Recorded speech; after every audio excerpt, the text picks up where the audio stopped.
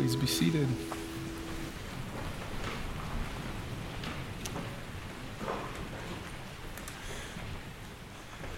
This is the second Sunday in the season of Lent, the 46 days that precede Easter. If you don't count the Sundays, it's 40 days.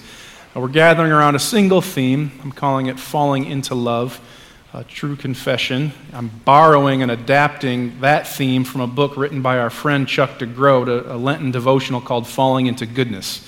There are copies in the narthex if you want to grab one to journey with during the season of Lent. This is Amy Baraducci. Amy's going to read for us from a little excerpt from Falling into Goodness. Amy is also the newly hired executive administrator at Pillar. I thought this would be a way of introducing her that way.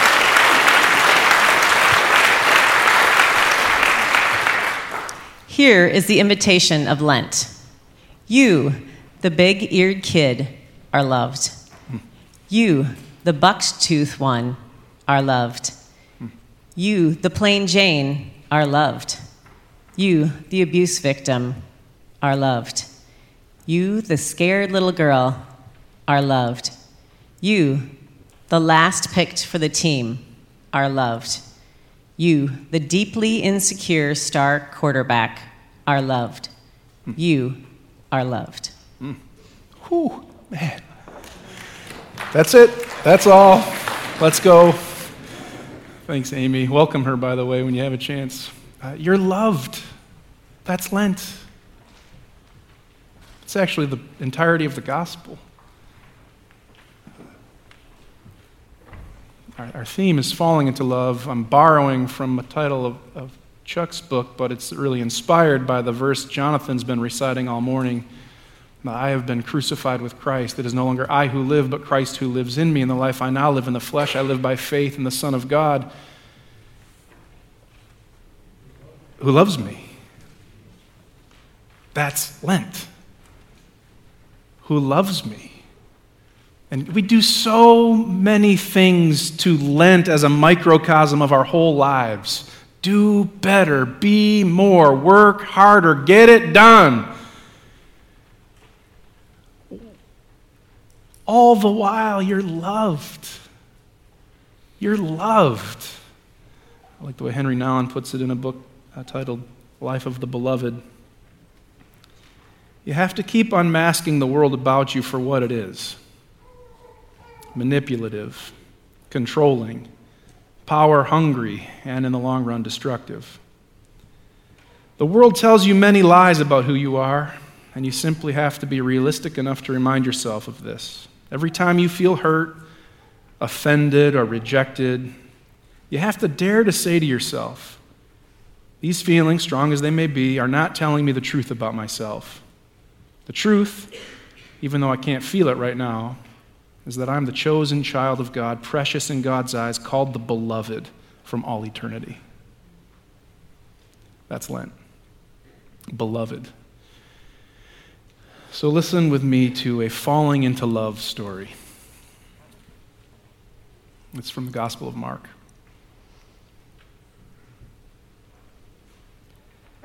They were on the road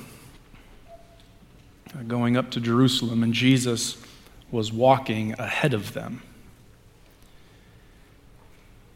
The disciples were amazed, and those who followed were afraid.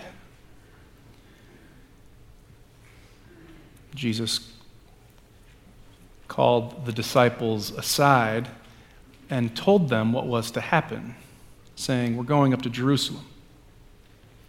The Son of Man will be handed over to the chief priests and the scribes, and they will condemn him to death. Then they'll hand him over to the Gentiles. They'll mock him, spit on him, flog him, and kill him. And on the third day, he'll rise again." James and John, the sons of Zebedee, came forward and said, "Teacher, we want you to do for us whatever we ask." And Jesus said, "What is it that you want me to do for you?" They said, "Grant for us to sit, one at your right hand and one at your left hand in your glory." And Jesus said, "You do not know what you are asking." Can you drink from the cup that I drink? And be baptized with the baptism with which I am baptized? And they said, we are able. And he said, you will drink the cup that I drink. And you will be baptized with the baptism with which I am baptized. But to grant for you to sit one at my right and one at my left is not for me to grant, but for those for whom it is prepared. The 10 heard this and began to be angry with James and John. So Jesus called them and said to them, you know, among the Gentiles, their rulers lord it over them. And those who are great are tyrants over them, but not so among you. Those who want to be great among you must be your servant. And those who want to be first must become slave of all. For the Son of Man came not to be served, but to serve, and to give his life a ransom for many. They came to Jericho. As he and the disciples and a large crowd were leaving Jericho, Bartimaeus, son of Timaeus, a blind beggar, was sitting by the roadside. When he heard that it was Jesus of Nazareth, he called out to him in a loud voice, Jesus, son of David, have mercy on me. And the crowd sternly ordered him to be quiet. But he cried out all the more loudly, Son of David, have mercy on me. And Jesus stood still and said, call him here. And they called to him and said, get up. Take heart, he's calling for you. So he threw off his cloak, sprang up, ran to Jesus, and Jesus said, what is it you want me to do for you? And he said, my teacher, let me see again. And Jesus said, go. Your faith has made you well. And immediately he regained his sight. And he followed him on the way. This is the word of the Lord. Thanks be to God. It's Mark chapter 10, verses 32 through 52. And from that moment, with blind Bartimaeus begging on the roadside, Jesus makes his way to Jerusalem. The crowd start shouting, Hosanna! The colt starts walking. The cloaks are laid on the road ahead of him. Sometimes, that's Palm Sunday, by the way. That's the triumphal entry story, if you didn't know. Sometimes I think we sort of excise it from its context, to sort of make it ahistorical. Actually, the moment just before the triumphal entry, the moment just before Jesus enters Jerusalem to offer his life for the sin of the whole world, he stands still next to blind Bartimaeus and says, what is it you want me to do for you? What if that's the question on God's heart for you? What is it you want me to do for you? Sometimes I think we conjure up this voice of God in our heads. This is what you need to do for me. This is what you've got to do. This is what you have to do. You should do this. All the while, what is it you want me to do for you? What is it you want me to do for you? We'll get back to the question. It's asked twice, actually. We'll get back to the question in just a minute. But first, I want you to pay attention to the big picture with me that's unfolding in Mark's gospel, and then also that stunning moment with Bartimaeus. So here's the big picture. The big picture in Mark's gospel, the big picture in all of the gospels, the big picture of the New Testament, the big picture of the entirety of the Bible, the big picture of the Christian story. God is going to save the world. That's the story. God sent his Son, Jesus Christ, to suffer, to die, only to rise again so that those who believe in him might have life, whole life, full life, animated, full life. That's the big picture. It's called the atonement. Does that sound familiar? My sense is from all of you this morning, you're a very passive congregation, so I'm going to force you out of yourselves. Say it with me, atonement. Atonement. Basically, it means a reparation for wrong, or in Christian theology, God reconciling to himself the whole of humanity. That's the atonement. On Monday of this past week, do you know Matt Mulder? Do you know that name? Matt Mulder and I flew down to Florida to attend a conference called Exponential. 5,500 Christian leaders from around the country helping us think about this growing small thing, one mission, multiple locations. You can join us at noon today or tomorrow night at 6. And there's also an adult formation class starting next Sunday at 10:30. Anyway, we hop on flight, from Frontier Airlines from Grand Rapids down to Orlando, Florida. I'm in seat 18F, the aisle. Matt's in seat 18E, the middle seat. Because he's 15 years younger than me. 18D was wide open. And we did what you all do when the seat near you is wide open. You look for that door to close. Please, Lord, let the door close. And just before the door closes, some tall, 6-foot-something guy with long hair and a hemp hat and a tattoo growing out of his uncollared shirt, all inked up on his arm, sat next to Uncle Matt. That's what we call him, Uncle Matt. It's like, come on, man. I know, a good pastor would probably see that as an opportunity, but people like me are like, oh, no. I just wanted to read. I wanted to think. I wanted to write. He sits down and he starts talking. So I do what you do, disciplined, thoughtful, good pastor. I grab my noise-canceling headphones. Just kidding. That's when I realized I forgot my noise-canceling headphones. They're talking for a while. They're going back and forth. Matt, and we'll call this guy Kurt. They're talking about the summer solstice party that Kurt's going to have. Sounds like a real blast. Tells us all about his atheist friend. He left church. He kind of grew up in the church, but he basically left it. He was like, religion's just not for me. I'm not so sure about Jesus as the Savior. But I think he's a good dude. That's what I heard him say. Kurt in seat 18D was talking about the atonement. He didn't know it.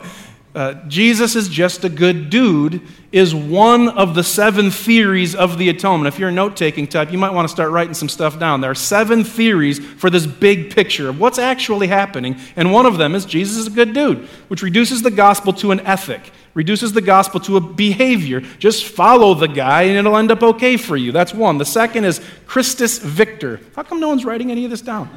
It's personally hurtful to me. The second is Christus Victor. Basically, by the life, death, and resurrection of Jesus Christ, he overcomes sin and death in our lives and in the world. The third is penal substitution. Anybody heard of penal substitution? You can't call yourself reformed if you don't know penal substitution.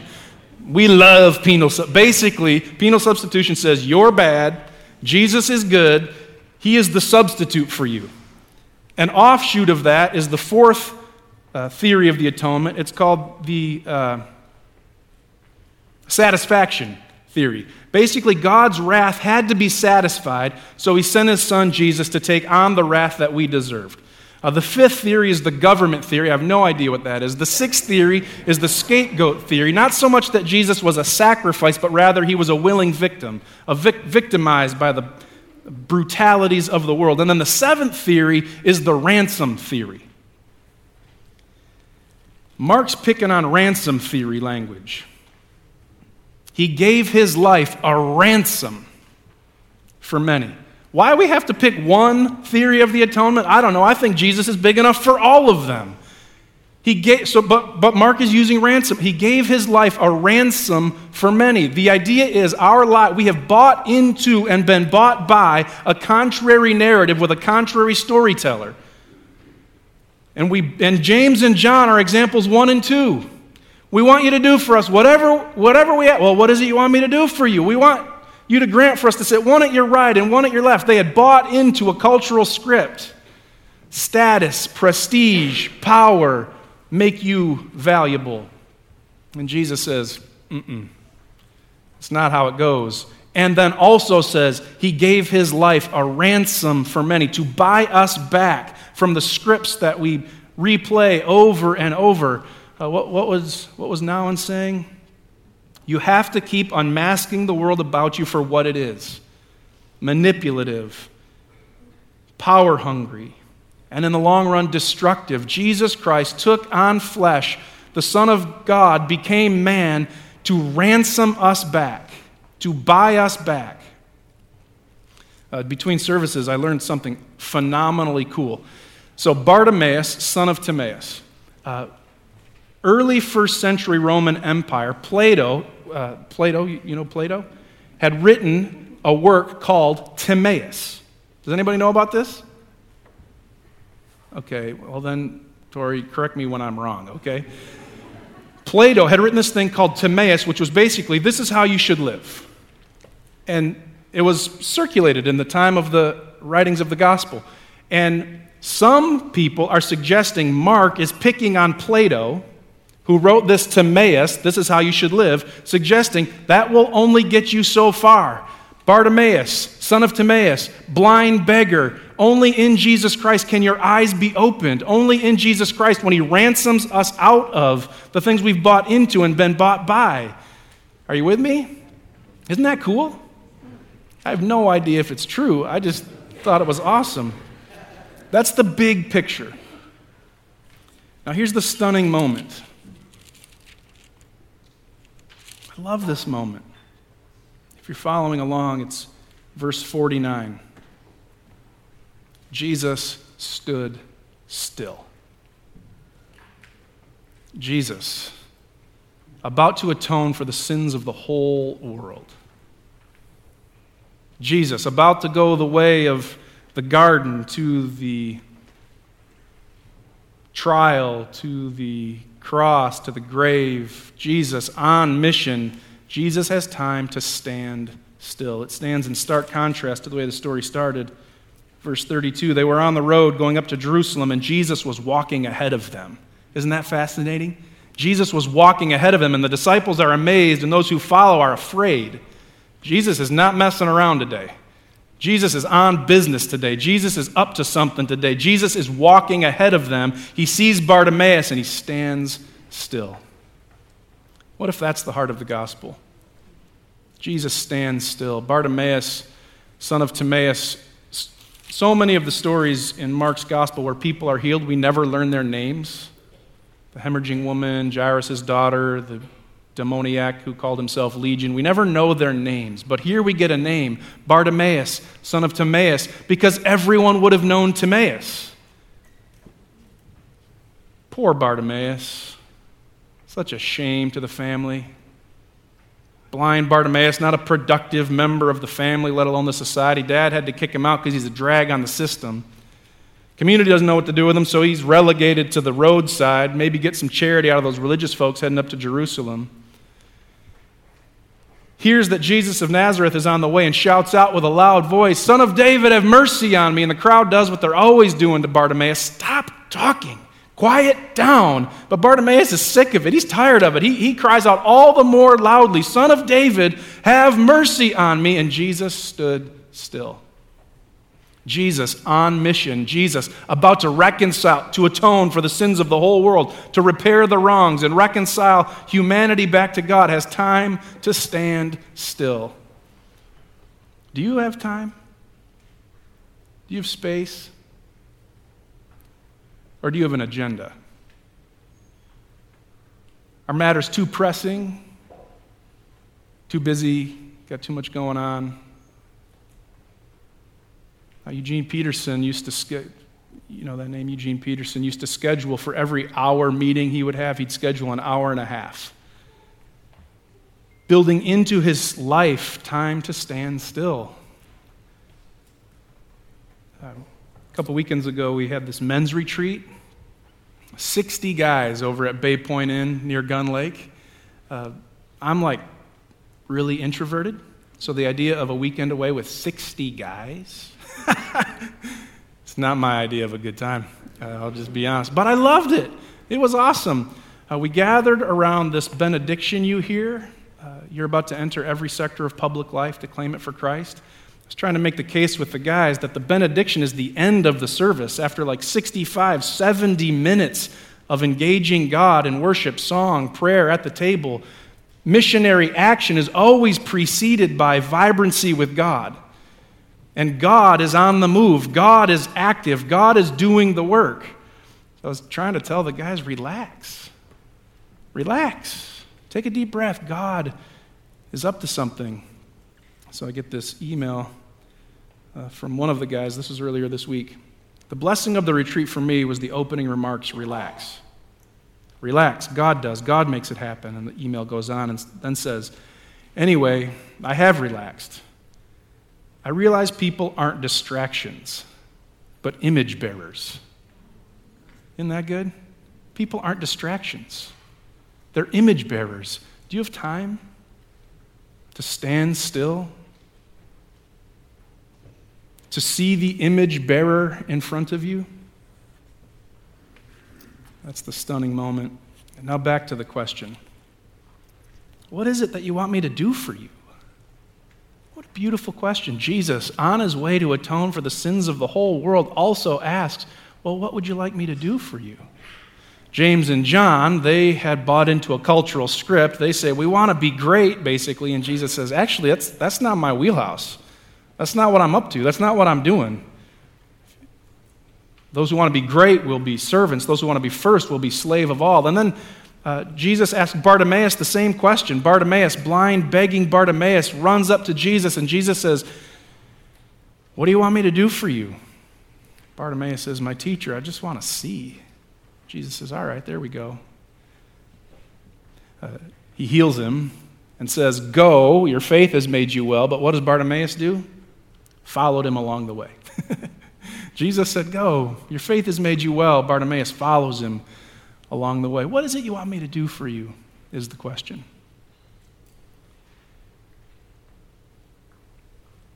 And then goes on to describe the very thing Jesus is up to. The Son of Man came not to be served, but to serve, and to give his life a ransom for many. What is it you want me to do for you? He gives his life a ransom for many. There are two New Testament words for life, bios and zoe. Have you heard me say this before? Bios is biological life, like flesh and blood. Zoe is animated life, full life, whole life. Of the two, which do you suppose Jesus is using here? Bios or zoe? I'm totally messing with you. It's neither of them. There's a third New Testament word. It's psuche. Not just biological life. He didn't just die a human physical death on the cross, nor did he only, zoe, give up his spirit on the cross, but rather his psuche. He gave his deep down inner self, his vulnerable, tender, available self. He gave his psuche as a ransom for many, and we go the way of Jesus in offering ourselves, our psuche, to the image bearer in front of us. What if that's our participation? What if the gospel isn't asking of you some Herculean effort to change the world, but rather just be available to the person in front of you? Can I be a Debbie Downer for a second? Can I keep being a Debbie? No. No one here is going to change the world. I'm sorry about the graduation speech. They were lying. You are not going to change the world. So relax.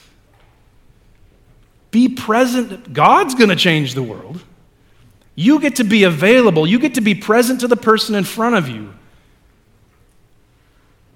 Share your life. Share your story. You don't have to save anyone.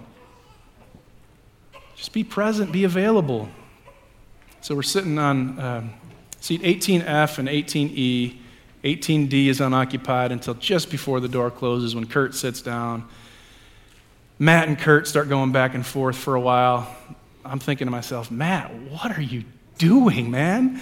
Just bury your head in a book and call it good for the next 3 hours. They just keep talking, and the summer solstice party and the atheists, and I've kind of left the church, but Jesus is a good dude, and Matt keeps asking these really interesting, good, curious questions. He's pursuing the guy, and the guy asks Matt, well, what do you do? And Matt's like, well, I'm a therapist, and leans over to me, well, what do you do? And I'm like,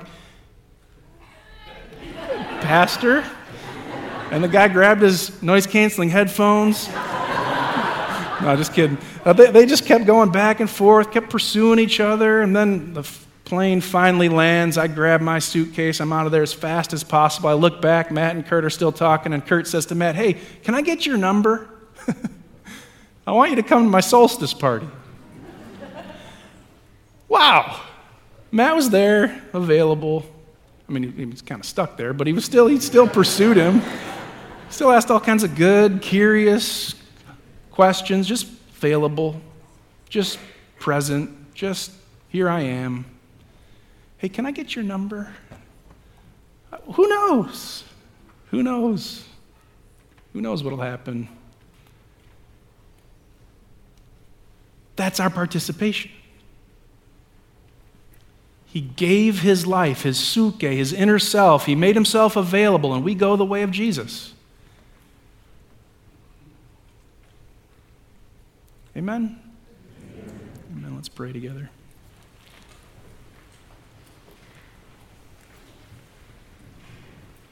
Jesus, there are a lot of people here today who feel like Bartimaeus. A drag on the family, a drag on the social system. Best to just get out of the way. Feel ignored, forgotten. Would you stand still here at the table for each of us and all of us who think of ourselves that way? Stand still here at the table and ask again, what is it you want me to do for you? There's plenty of us in here too who we wrap ourselves in narratives, tell ourselves stories about what it means to be important, what it means to be significant, and all of it has to do with money and status and position and homes and cars. Would you stand still for each one of us and every one of us who tells that story? Stand still here, Lord, and say it again. What is it you want me to do for you? Stand still for us, Lord, here at the table, so that we might be the kind of people that can stand still too. We might be the kind of people who follow you in giving our lives, our story, our self, to the image bearer in front of us. In Jesus' name we pray. Amen.